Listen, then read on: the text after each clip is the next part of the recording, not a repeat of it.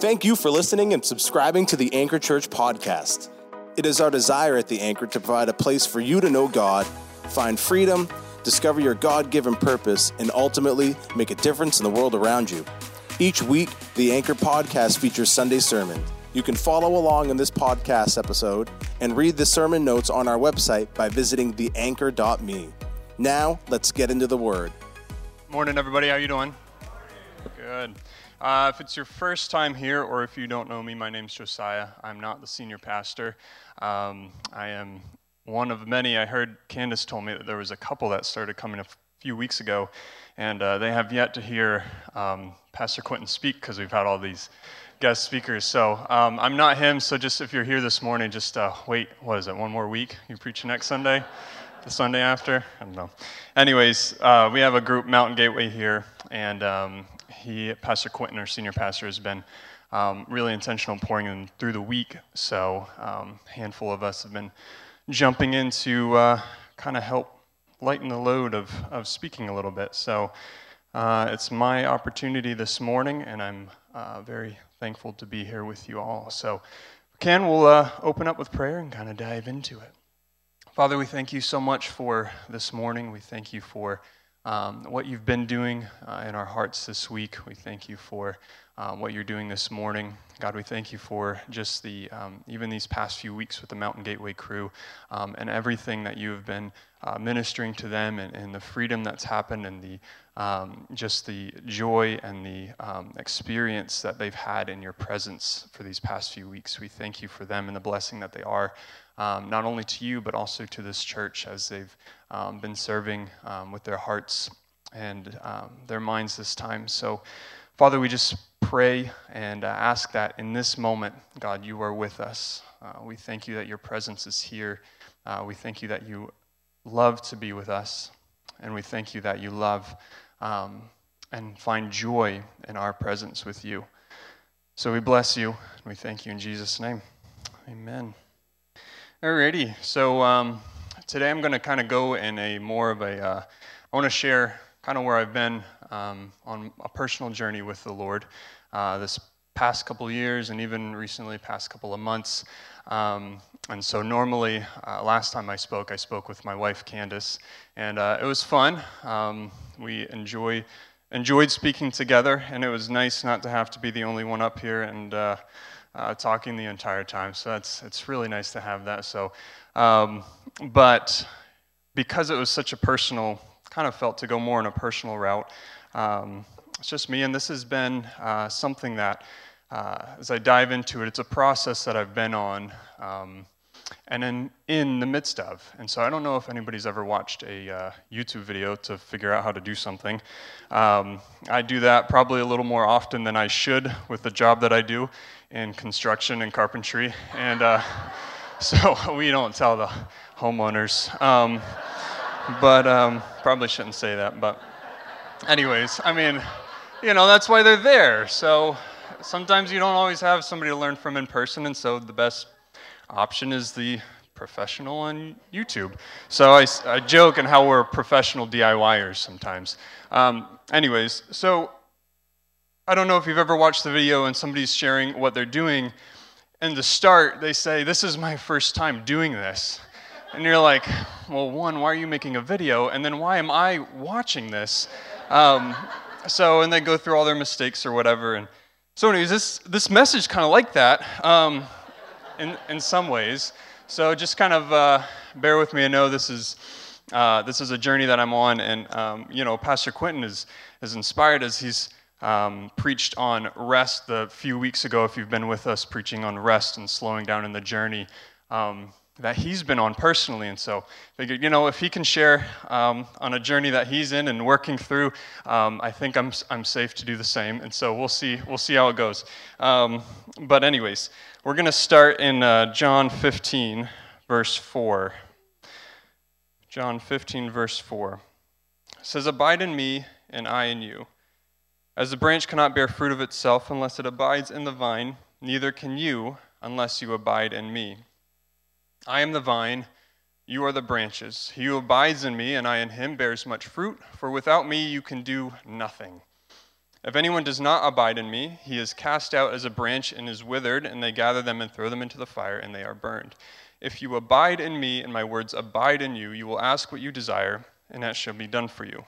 By this my Father is glorified, that you bear much fruit, so you will be my disciples. As the Father loved me, I also loved you. Abide in my love. If you keep my commandments, you will abide in my love, just as I have kept my Father's commandments and abide in his love. It's lots of abiding. These things I have spoken to you, that my joy may remain in you, and that your joy may be full. This is my commandment, that you love one another as I have loved you. Greater love has no one than this, than to lay down one's life for his friends. You're my friends if you do whatever I command you. No longer do I call you servants, for a servant does not know what his master is doing, but I have called you friends. For all things that I heard from my Father I have made known to you. You did not choose me, but I chose you and appointed you that you should go and bear fruit, and that your fruit should remain. That whatever you ask the Father in my name, he may give you. These things I command you, that you love one another. When Candace and I moved here in 2019, we decided it was a good time to give some space. So I had been working at a church, Covenant Love, in North Carolina for about 8 years. And so when we moved up here, I took a month. I was able to take a month before going into work and just kind of take a break for a minute. And one of the things that Candace and I decided to do was to kind of evaluate where we were at as a couple, in our marriage, as a family. But we decided to kind of ask the question of, what's something that we feel that we need to work on? It's always good to do that, every once in a while, even a yearly thing, maybe 6 months if you're married or have a family, and just kind of evaluate and say, how are we doing? Where are we at? What do we need to work on? And so we did that and kind of wrote some things down. And the main thing that we came to as far as area of needing to grow the most was friendship. And I know that sounds a bit odd. We had been married for 7 years, I think. Get that right, yeah. So about 7 years.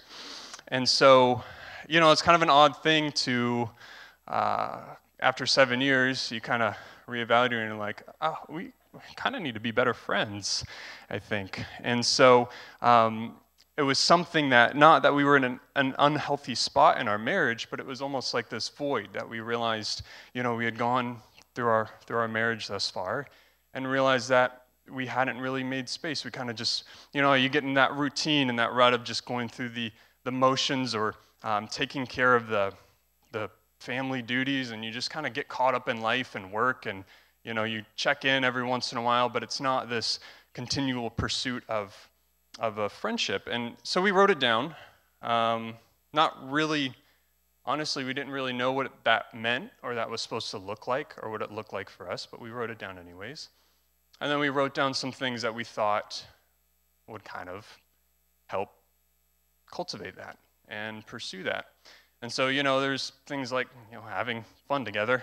That's an important piece. Just enjoying time one another.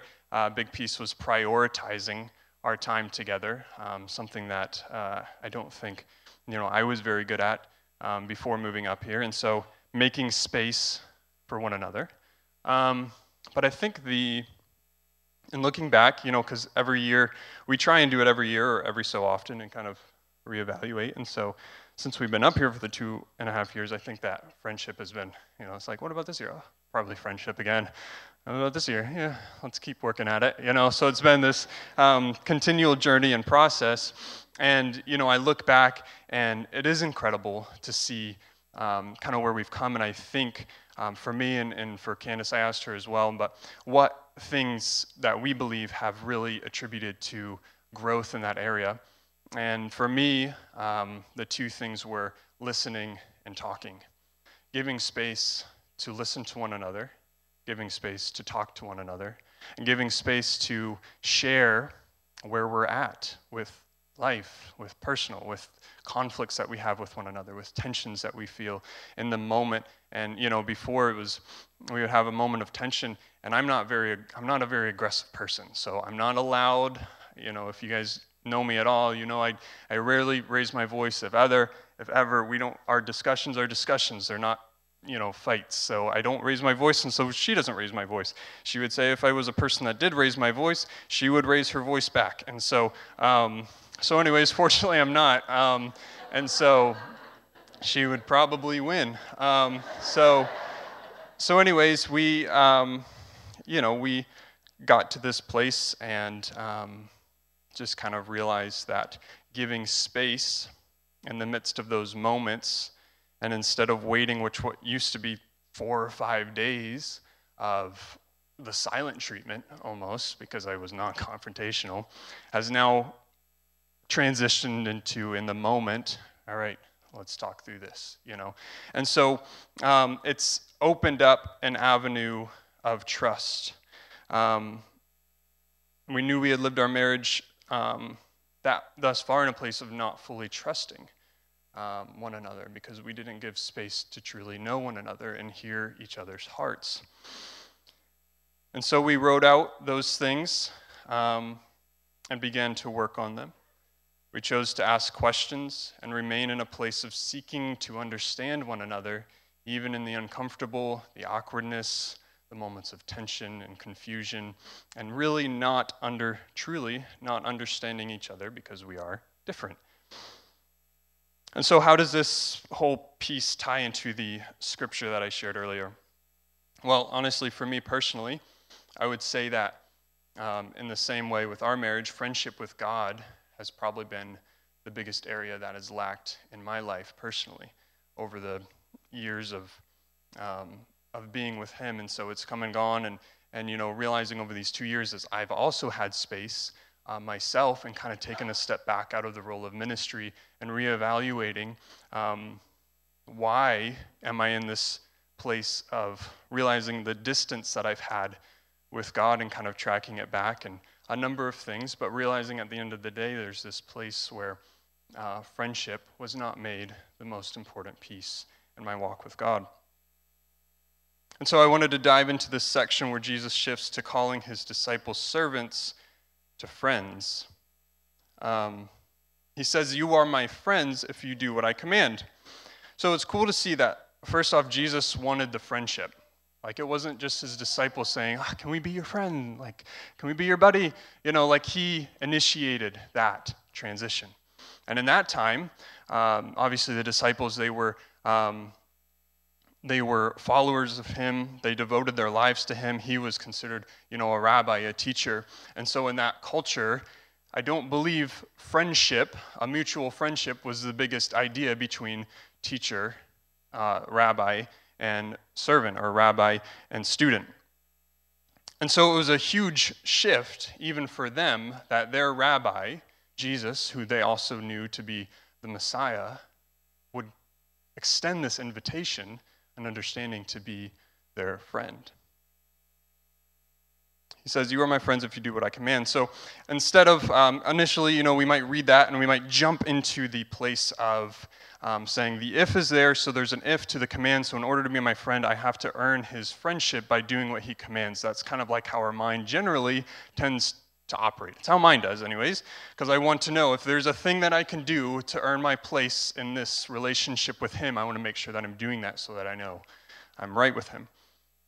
But I want to kind of not go that route, take a step further and back up, instead of taking a step further, but back up and ask some questions. So the first question would be, what is his command? Well, we read in that scripture, his command is to love one another. Right? He repeats that a couple of times. This is what I command, that you love one another. So let's ask another question. What is love? Galatians 5, we read that love is one of the fruits of the Spirit. Obviously, there's knowing that God is love, but in this instance, realizing that love is a fruit of the Spirit. Let's ask another question. How do we bear fruit? Well, he said it a few times in this passage. Abide or remain in him. He said abide like 11 times. That's quite a lot in a small passage of Scripture. So how do we bear fruit? We remain with him. We remain in his presence. And how do we abide? We choose to. And that's pretty much all I have. So we made good time today. And enjoy the rest. No, Just kidding.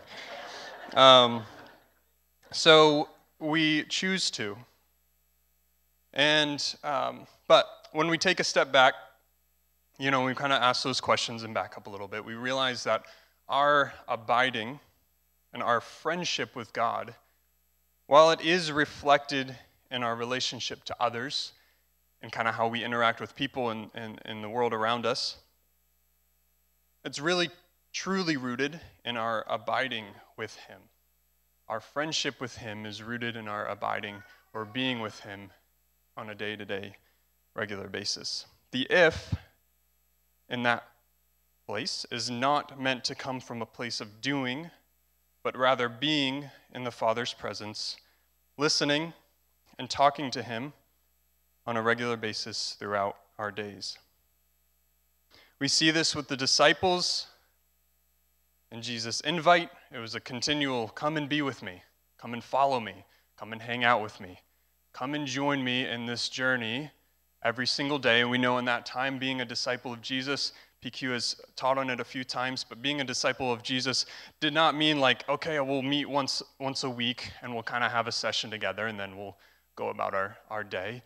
It did not mean, we'll see you at the synagogue on Sundays, or we'll, have breakfast on Tuesdays and a couple times through the week, and then we'll do a Zoom call, or we'll send messages and, kind of chat as we can in the midst of our busy lives. No, they sacrificed everything to be with Him, and they chose in that moment every single day their purpose and their mission was to be with Him, to become like Him. In their conversations and their struggles and their emotions and their doubts, because these were not perfect people, they did not come from perfect backgrounds, they did not automatically accept and believe and were instantly in this place of understanding everything about Jesus and everything that He did and everything that He taught. He had a tax collector and a fisherman on the same group of disciples. Those were mortal enemies in that time. Horrible enemies. So there was tension, there was conflict, there were moments of uneasiness, uncomfortableness, all of this stuff. And yet He called them in the midst of that, and in those moments, in the questions, even in the excitement, they were with Him. And His goal for them was not so that when He left, they could just know all the things about Him. When He left, that they would know who He was, that He was a great teacher, that He did some great stuff, and they could write about Him, and we could read about Him later. But His goal with them in that season was so that at the end of it, they could truly know Him and know His heart and know the heart of the Father. That's why when they said, teach us to pray, He started with our Father, and He repeatedly referred to God as Father because He wasn't trying to just get information into their minds. He was trying to make a shift in their hearts of being with Him every single day of who He was and who the Father was, and that they could trust Him. And out of that, a friendship was established. It wasn't so that they could do verbatim everything that He did and all of that, but that they would truly know Him, experience Him, and out of that place, everything else would flow. So I worked at a church at Covenant Love for about 8 years or so before we moved here. And while it wasn't all rainbows and butterflies every day, for the most part, we had a really great staff, working environment at the church. And whether you wanted it or not, you were involved in some spiritual activity or aspect of Jesus being in your daily rhythm. Prayer, weekly worship or weekly prayer with the staff. We had events. We were involved in, whether it was counseling, whether it was somebody came in off the street or a congregation member coming and needing prayer, somebody calling in and needing prayer. Like you were always engaged in something. You would walk in, and the receptionist, you say good morning, and they're on the phone praying and interceding in the Holy Spirit and sha-ta-ta-ta, in the name of Jesus, be free and all this stuff. And you're like, all right, good morning to you too. And, that was just not every day, but sometimes you would walk in and there would be a prayer meeting going on. You're like, oh, okay, cool. And so for me, it was a constant surrounding of that, And so 8 years of that, and it was awesome, and had a wonderful time there. And then we shifted up here, and it was like, if I didn't do it, it wasn't there. If I didn't pursue, if I didn't take the step, if I didn't make the initiative, that was not there. And I didn't. A little bit here and there. It was sporadic at best. There was no discipline with it. There was no commitment or consistency in it. And so little by little, there was just very little pursuit. There was little listening. There was very little talking. And I realized that just like in our marriage for years, I had put more emphasis and relied on the actions of relationship to fulfill the end goal of knowing his heart and becoming his friend. And so once those were taken away, I didn't have much to stand on. Once the actions of weekly worship and prayer and having to be ready to counsel somebody and having to be in the moment of prayer and not really having an option in that, and realizing once all of that was taken away and my whole, and a big part, I say whole, but a big part of my relationship with God was centered and founded on just doing all of these pieces and never really taking a step back and saying, why am I doing them in the first place and where are they flowing from? Where is this coming from? All of it was taken away, and I didn't really have many answers for those questions. So what happens in these moments? For me personally, it became like a friendship or a marriage. You know how sometimes your friends, you just grow apart, you stop talking, you stop connecting. Even in marriage, you know, you get to that place where you're just passing each other, and it's just like, wait, did I say I do? Like, who are you? You know, you're just roommates almost. You're friends that once were so great, and then all of a sudden you're like, how was I such good friends with you, and now I don't know anything about you? That's what it was becoming. There was no communication, and ultimately, seemingly no purpose in the relationship, and so the lies would start to set in. You read the promises in the Bible, or the second song that we were singing about, you know, God being faithful and the promises and all of that. But it didn't seem like, you know, with the lies and the lack of communication and the lack of relationship, it didn't seem like those promises worked out too well in the way that I wanted them to.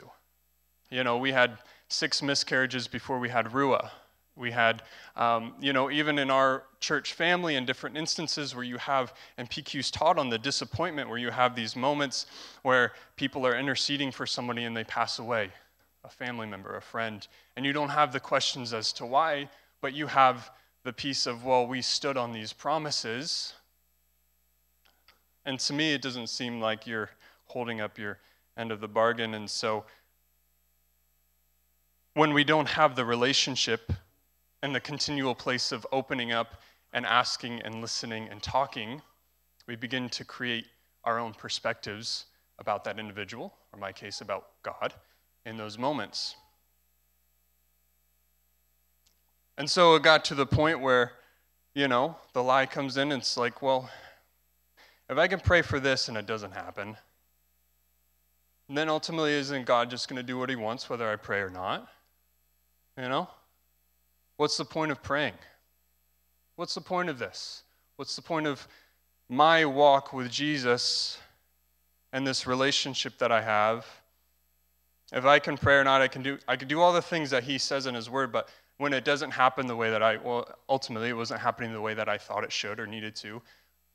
But you compound those lies and you begin to focus on that instead of allowing space to let the truth of who he is sets in, even in the midst of that, because we can't take those away and we can't expect them to never happen. But it turns into this place of, what's the point? What's the point of this relationship if my life kind of seemed like it was going on as normal without it?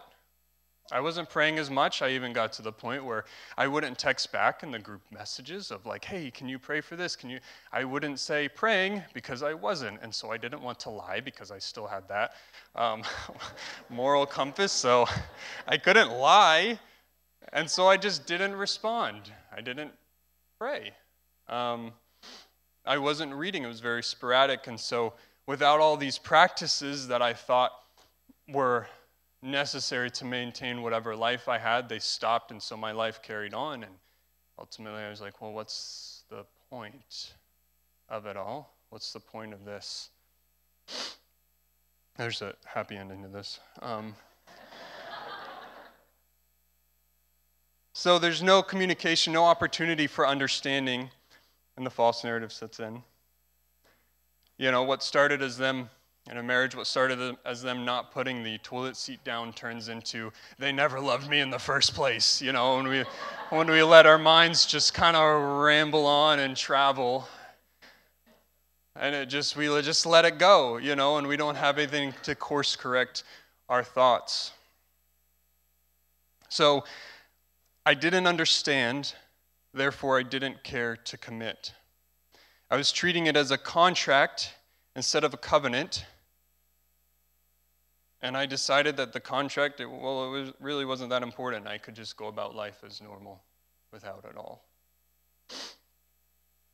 My friendship was based on whether or not he answered the prayers in the way that I thought he should. Basically, what I wanted him to do in my life, it was all based around that and nothing more. There was no friendship there. There was ultimately no trust. There was no understanding, not even knowing who he was. So with my wife, we're completely different. Some ways we're similar, but there's a lot of ways we're different, and oftentimes we have different perspectives. However, my ability to understand her or not does not qualify or disqualify my commitment to pursuing her. I committed my life to her when I said I do through the covenant of marriage, and over these 2 years, I've found out that it's in the pursuit, in the midst of the questions and misunderstanding, that our friendship deepens all the more. It's not in the distance. It's not in the running away in those moments. But it's in those times of saying, you know what? I don't understand you, but I know that if I run away, it's not going to help anything. So my only choice is just to sit in this spot until I can come to a place of understanding why. And sometimes with God, we can't, there's some things that we just can't. And that's the tough part. You know, with my wife, we can talk things out, and we can really have that, you know, face-to-face conversation. And sometimes we don't get that with God. Because there's some things that we don't need to understand at the end of the day, because it takes away a big part of our trust and our faith in him. But it doesn't mean that I need to stop the pursuit of friendship. It doesn't mean that I need to stop listening. It doesn't mean that I need to stop talking. It doesn't mean that I need to stop and turn and run away and say, what's the point of this? Because I don't understand you. And this has happened many, many times in our relationship with me and my wife, and it will continue to happen. We're going to continue to have these moments. That's why Jesus said, you know, daily you take up your cross. It's a daily practice. It's a daily coming to him. And so, you know, how often do we jump into our walk with Jesus, our ministry, and so quickly allow the spiritual practices or habits that we have, the prayer, the fasting, the worship, coming to church, even community, reading scripture, silence and solitude, practicing Sabbath, all of these pieces that we kind of create and the things that Jesus taught to have a life with him, and we take them and we create them to be the end rather than the means to the end. So we take them and we say, well, the goal of prayer is to pray, and so I did that, and awesome. The goal of reading scripture is to read scripture, and so I did that.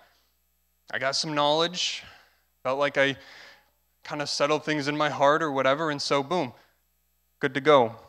Even in church, I remember with community was a big thing, and so in that setting, I would create community. The idea of community was fascinating, the idea of it, and so I would focus on community being the end goal, and we got together and we hung out, and it was a good time, but I missed the purpose of it.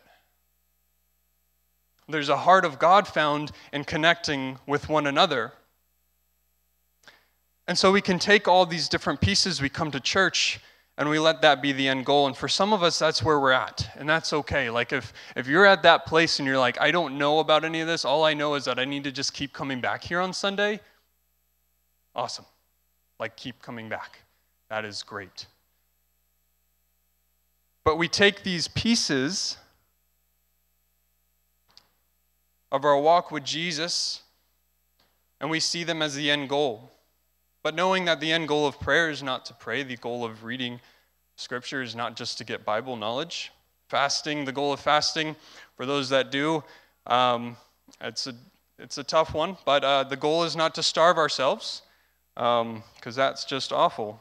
So there's a deeper purpose in all of these pieces. There's a deeper purpose in why we do this stuff. The goal is to know the Father. John 17:3 says, this is eternal life, that you would know me. Eternal life, according to that scripture, is not just the moment that we get to heaven and enter into that place, but he says eternal life is to know him. It's possible while we're here. But it's to abide in him. The goal is to begin to trust him, to live the way of Jesus, to have a friendship, to accept his invitation that he gave to the disciples of come and be my friend, and to walk this life with him in that way. Same with community, Sabbath, rest, all of these pieces.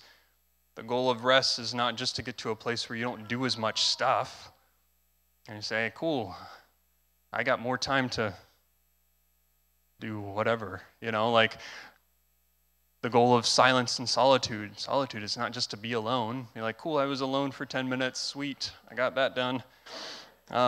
Let's go back to Netflix. And sometimes, honestly, in our marriage, we need a reset. We need those moments where we take a step back and evaluate. We're all in different spots in this journey. Some of you have excellent friendship with God. And this is connecting with you on a totally different way than someone who is just struggling to make it last. And you're right on the edge. But we need a reset, and whatever stage, we take a step back and evaluate how much space have I given to listen, to ask questions, to talk without asking for something, and just to be with him and let that be enough. To talk without asking for something. That was a big thing because my perspective of prayer was the things that I was asking for. And when you believe that he's going to do whatever he wants regardless, then what's the point of asking for things? And if that's the concept of prayer, then of course it would be a no-brainer of why you would need it in the first place. So there's a man named Brother Lawrence, 15th century Parisian monk who was converted to the way of Jesus, who devoted his life to abiding. So he literally made it his life goal to say, I want to be with Jesus. And what he calls the practice of the presence of God.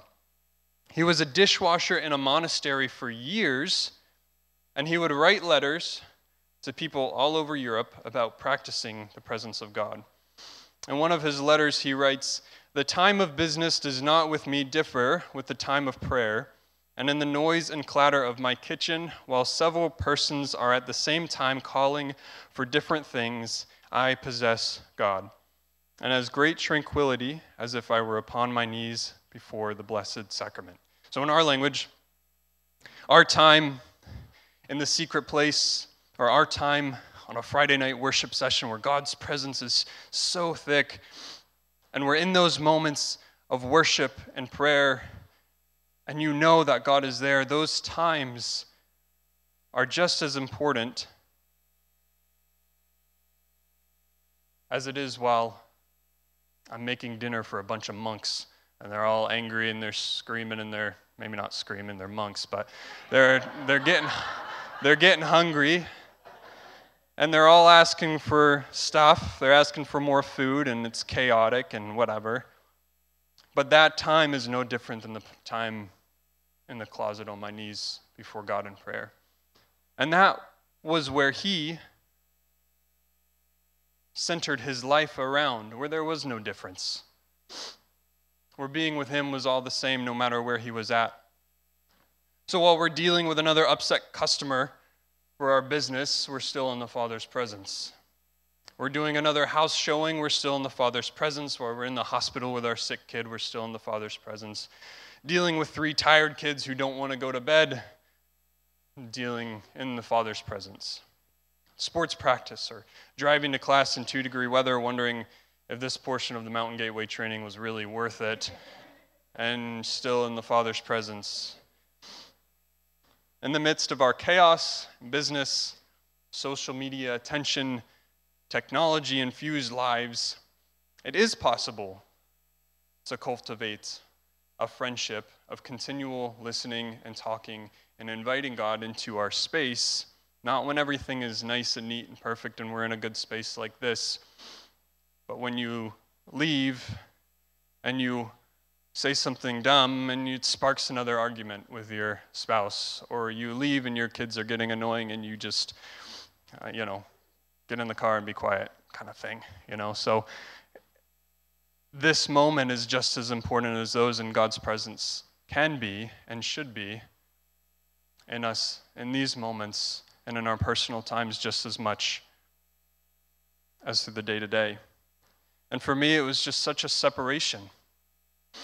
It was,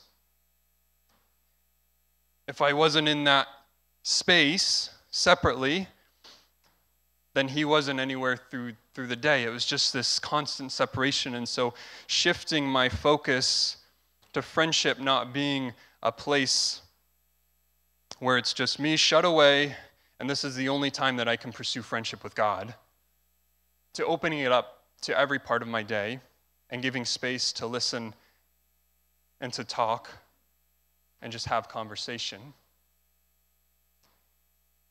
was a shift for me. A man by the name of Dallas Willard says this: "The first and most basic thing we can and must do is keep God before our minds. This is the fundamental secret to caring for our souls. Our part in practicing the presence of God is to direct and redirect our minds constantly to Him." Notice the redirect.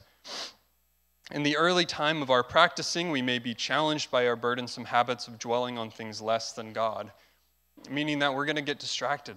Like, this is not just preach about it, and even me talking about it, I know there's challenges to this. Our mind is constantly racing.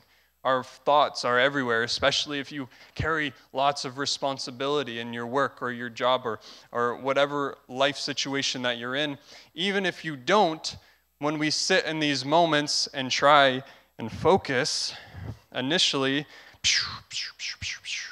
I ran out of toilet paper. Keep going back to that. I have to get more groceries. I've got to put more wood in the fire. I've got to get more wood because we ran out for the winter. I've got my kids who are yelling at me or they need something, and even in that, what's the latest episode of whatever Netflix show that you might be watching? When does that come out next? And it's just those random thoughts that keep coming in and wanting to invade this time. But he says, redirect our minds constantly to Him. In the early time of our practicing, we may be challenged by our burdensome habits of dwelling on things less than God. But these are habits, not the law of gravity, and can be broken. New grace-filled habits will replace the former ones as we take intentional steps in keeping God before us. Soon our minds will return to God as the needle of a compass returns to north. If God is the great longing of our souls, He will become the pole star of our inward beings. Our friendship with God is made in these moments. Every day, choosing to sit with Him, choosing to think on Him, choosing to invite Him into our day. In the midst of the questions, because I know we have them, I struggled with, I did a little bit when I was working at the church, but as a pastor, sometimes it's hard to share the questions, because there's just this, if I do share where I'm at in the struggles, what does that look like? Should I be pastoring? And all that stuff that comes in and wants to kind of rob us of the opportunity to discover Jesus in a deeper and more intimate way and discover His heart for us, when we shield ourselves from those questions and shield ourselves from actually being able to dive in a little bit deeper and ask the hard stuff, confront what we're dealing with, confront, I can't remember exactly that line in the last song, despite my unbelief, I choose to trust you. Like, that's a real thing. Despite my unbelief, Lord, help my unbelief. I believe, but help my unbelief. No matter what I feel, I choose to trust you. And getting to that place does not happen overnight. For a lot of us, for any friendship, really, even in marriage, it's taken us over 7 years, 8 years, whatever it's been, to be like, oh, cool, I think I know you a little bit better. I think I trust you like I didn't before. And we've opened up about things with each other that we hadn't in like 7 years, and that's such a crazy thought, but it's so easy how we could just go through life, and you're like, man, I've just been really kind of just going with the flow in this and taking it easy and not really addressing the hard stuff, not giving space for that. How's your day? Good. How's yours? Great. Awesome. And so, not that it was that way for 7 years, but we definitely had moments where it was just like super surface, And so it's crazy how we can just get to that place and you're like, wow, I realized I never knew, sometimes we would even, in car rides we have this app, this marriage app, and it's got like conversation starters. And so like we'll be in, not all the time, but every once in a while we'll be on a car ride and we'll just like not talking. And it's okay for silence, that's great. We don't talk much in the car, but sometimes we'll pull that app up and we're like, all right, just ask a question, like get started somewhere. And we find something new about each other, or it goes into a further conversation. Sometimes we need help having those conversations. But it's never too late to make this shift back to him. And that's the beautiful thing about Jesus, is that he's always there waiting. Like he doesn't give up on us as easily as we give up on him. And so he's going to be there, right back in that spot. And when I first started trying to get back to that place of prayer, it was awkward. It was just this thing of like, all right, it's been a while. Here's boom, boom, boom, whatever it was. Here's my thoughts, here's my whatever, and just kind of sit there. Didn't hear anything back. And our wonderful patient personalities and ways of living, 30 seconds, a minute, 2 minutes. All right, good chat. See you next time. So it's so easy to get to that place where we sit in those moments. And it's uncomfortable because we're not used to sitting. We're not used to silence. We're not used to taking our time. We're not used to patience. And so we leave before anything even happens. And we say, God's not interested in this. The enemy uses shame to keep us away. But the reality is, most of us in this room have the questions. We have the doubts. We have the waverings. And shame is a tool that the enemy uses to keep us silent, thinking that we're alone in this spot. I want to read a quick page here and then kind of give a few more things and we'll be finished.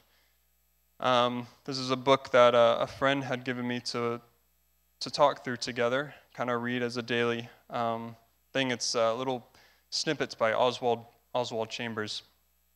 And so it says, taking the initiative against despair. In the Garden of Gethsemane, the disciples went to sleep when they should have stayed awake. And once they realized what they had done, it produced despair. The sense of having done something irreversible tends to make us despair. We say, well, it's all over and ruined now. What's the point of trying anymore? If we think this kind of despair is an exception, we are mistaken. It is a very ordinary human experience. Whenever we realize we have not taken advantage of a magnificent opportunity, we are apt to sink into despair. All the time wasted on something else when I could have been pursuing the presence of Jesus. But Jesus comes and lovingly says to us, in essence, sleep on now. That opportunity is lost forever, and you can't change that. But get up, let's go on to the next thing. In other words, let the past sleep, but let it sleep in the sweet embrace of Christ, and let us go on into the invincible future with Him. There will be experiences like this in each of our lives. We will have times of despair caused by real events in our lives, and we will be unable to lift ourselves out of them. The disciples in this instance had done a downright unthinkable thing. They had gone to sleep instead of watching with Jesus. Again, it just shows like they weren't perfect. They had moments they were tired, and in that awesome moment where we would read and be like, what the heck, guys? Why'd you fall asleep? What's the matter with you? Some of us probably would have done the same thing.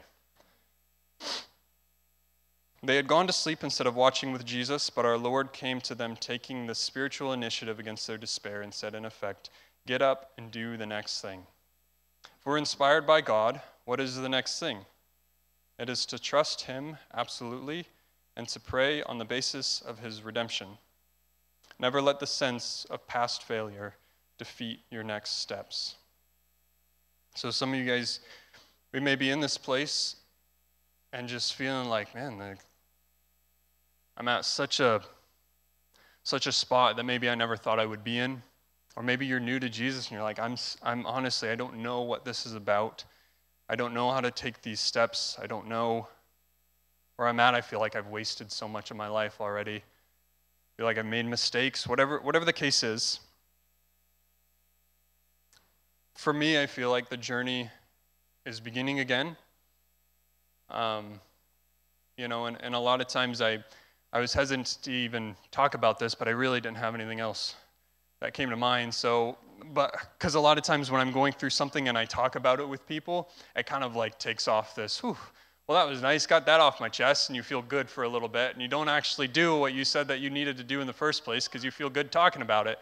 And it's a weird habit that I've done, but I've noticed it. And so with this, I know that this is, honestly, it's just the beginning. I mean, I've had these conversations not 2 weeks ago. And so it's not this thing where I'm like, all right, a couple years ago, I got that figured out, and I'm doing great. This is like, I'm right in the midst of this, which I said, that's why it's like a YouTube video. I'm going to share about it, but just getting started. So the journey has just begun, and for me, I'm just choosing to sit in silence for a period of time.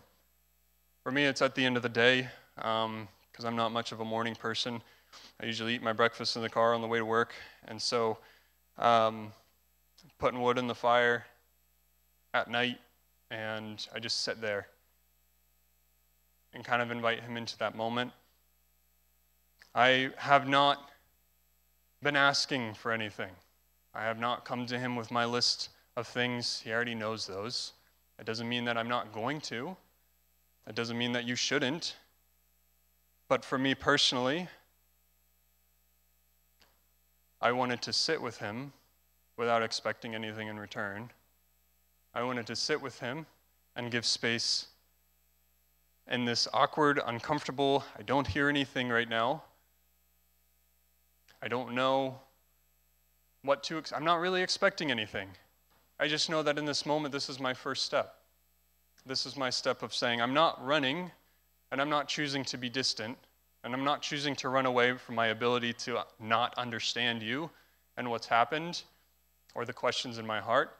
I'm choosing to pursue this friendship, and right now, I'm sitting and I'm listening. I know at some point I want to journal. I've never really done that. I want to journal. I want to write questions. I want to ask questions. But in those moments, I realized I just wanted to strip all that other stuff away that I centered around our relationship and just say, I'm going to be here. I want to know your heart. And just like I said, the practice of the presence of God, like it's a lifetime. It's something that I don't think we ever get to this place of fully figuring out. It's a lifetime of practice coming back to Him throughout our day, throughout our week. but at the end of the day, it will be worth it. And so I want to close. There is one piece that makes this pretty difficult if we don't understand this. It's one more, and then we'll be finished. When Jesus left, he told his disciples, because obviously we can read the disciples and they were with Jesus. Like, that's totally different than where I'm at. Jesus is not here with me. He left the disciples, but he left them not alone. In John 14, let's see, 15, I believe. It might be on the screen. Yeah. If you love me, keep my commandments. There it is again. And I will pray the Father, and he will give you another helper, that he may abide with you forever. The Spirit of truth, whom the world cannot receive, because it neither sees him nor knows him, but you know him, for he dwells with you and will be with you. I will not leave you orphans, I will come to you. So there's this understanding that when Jesus left, he gave the disciples, consequently all of us, the Holy Spirit. He sent the Holy Spirit so that we wouldn't go back and read Scripture and dismiss our responsibility of pursuit and relationship with him, because we would see the disciples and say, well, they had him personally and we don't, so we can't. He gave the Holy Spirit to come and dwell within each of us, to make this friendship possible 2,000 some whatever years later, so that we can have the same experience that the disciples had with Jesus, of being with him every day. So I want to pray. If you have not, obviously accepted Jesus into your heart, but you have not accepted and received the Holy Spirit, the baptism of the Holy Spirit, to come and dwell and live inside of you, and to make this relationship a reality in a much intimate and deeper way. Because without this, I believe it would just go back. Without the Holy Spirit dwelling on the inside of us, it would eventually go back to our own willpower and kind of using the practices that we read about in Jesus to fulfill the relationship, instead of himself and his Spirit fulfilling that relationship. And so if that's you, I'm going to pray and dismiss, but I wanted to make sure to give that opportunity. If that's you and you feel that in your heart, just afterwards, just come down, and we would love to pray with you.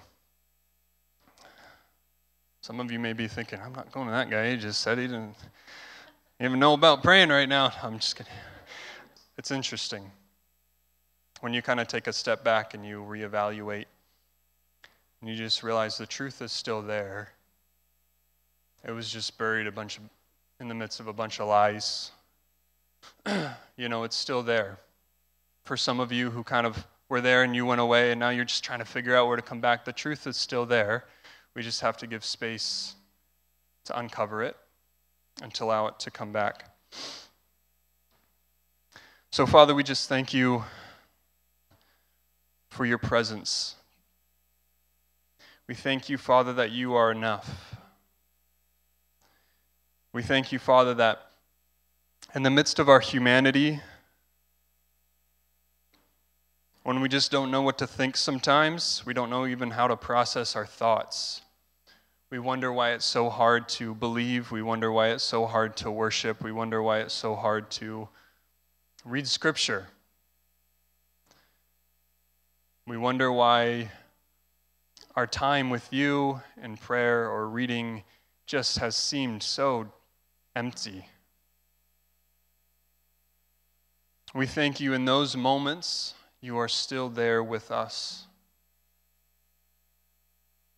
We thank you that, and we believe, and I just speak that in those moments, he's actually calling us to friendship even more. He's calling us into a place of knowing him. Because when we're at those places of questions, even if we don't get the answer or whatever in the time frame or the way that we think, it does open up the opportunity for understanding. And so I pray, Father, that you would begin to mend our hearts, whatever lies have taken root, whatever lies have taken hold in our hearts about who you are, about what your involvement in our life looks like, about your level of caring for us, I pray that those lies would just be broken. They would begin to be overshadowed by your truth. And as we sit with you, 5, 10, however many minutes we get, and as we include you in our day and choose to center our minds and redirect our minds back to you in the midst of all of our emotions that we deal with, fear, anxiety, depression, anger, sadness, whatever it is, we redirect our minds to you and ask you, how are you in the midst of this? That you would come and show us, that you would come and speak to our hearts, that you would come and deepen the friendship that you desire so much to have with us. So, Father, we bless you. We thank you that you are patient, that you are kind, and that you will meet with us. In Jesus' name, amen. Thank you for joining us today. Be sure to follow us on Facebook and Instagram for encouragement in your walk with God and to receive updates on events happening at The Anchor. Have a great week and God bless.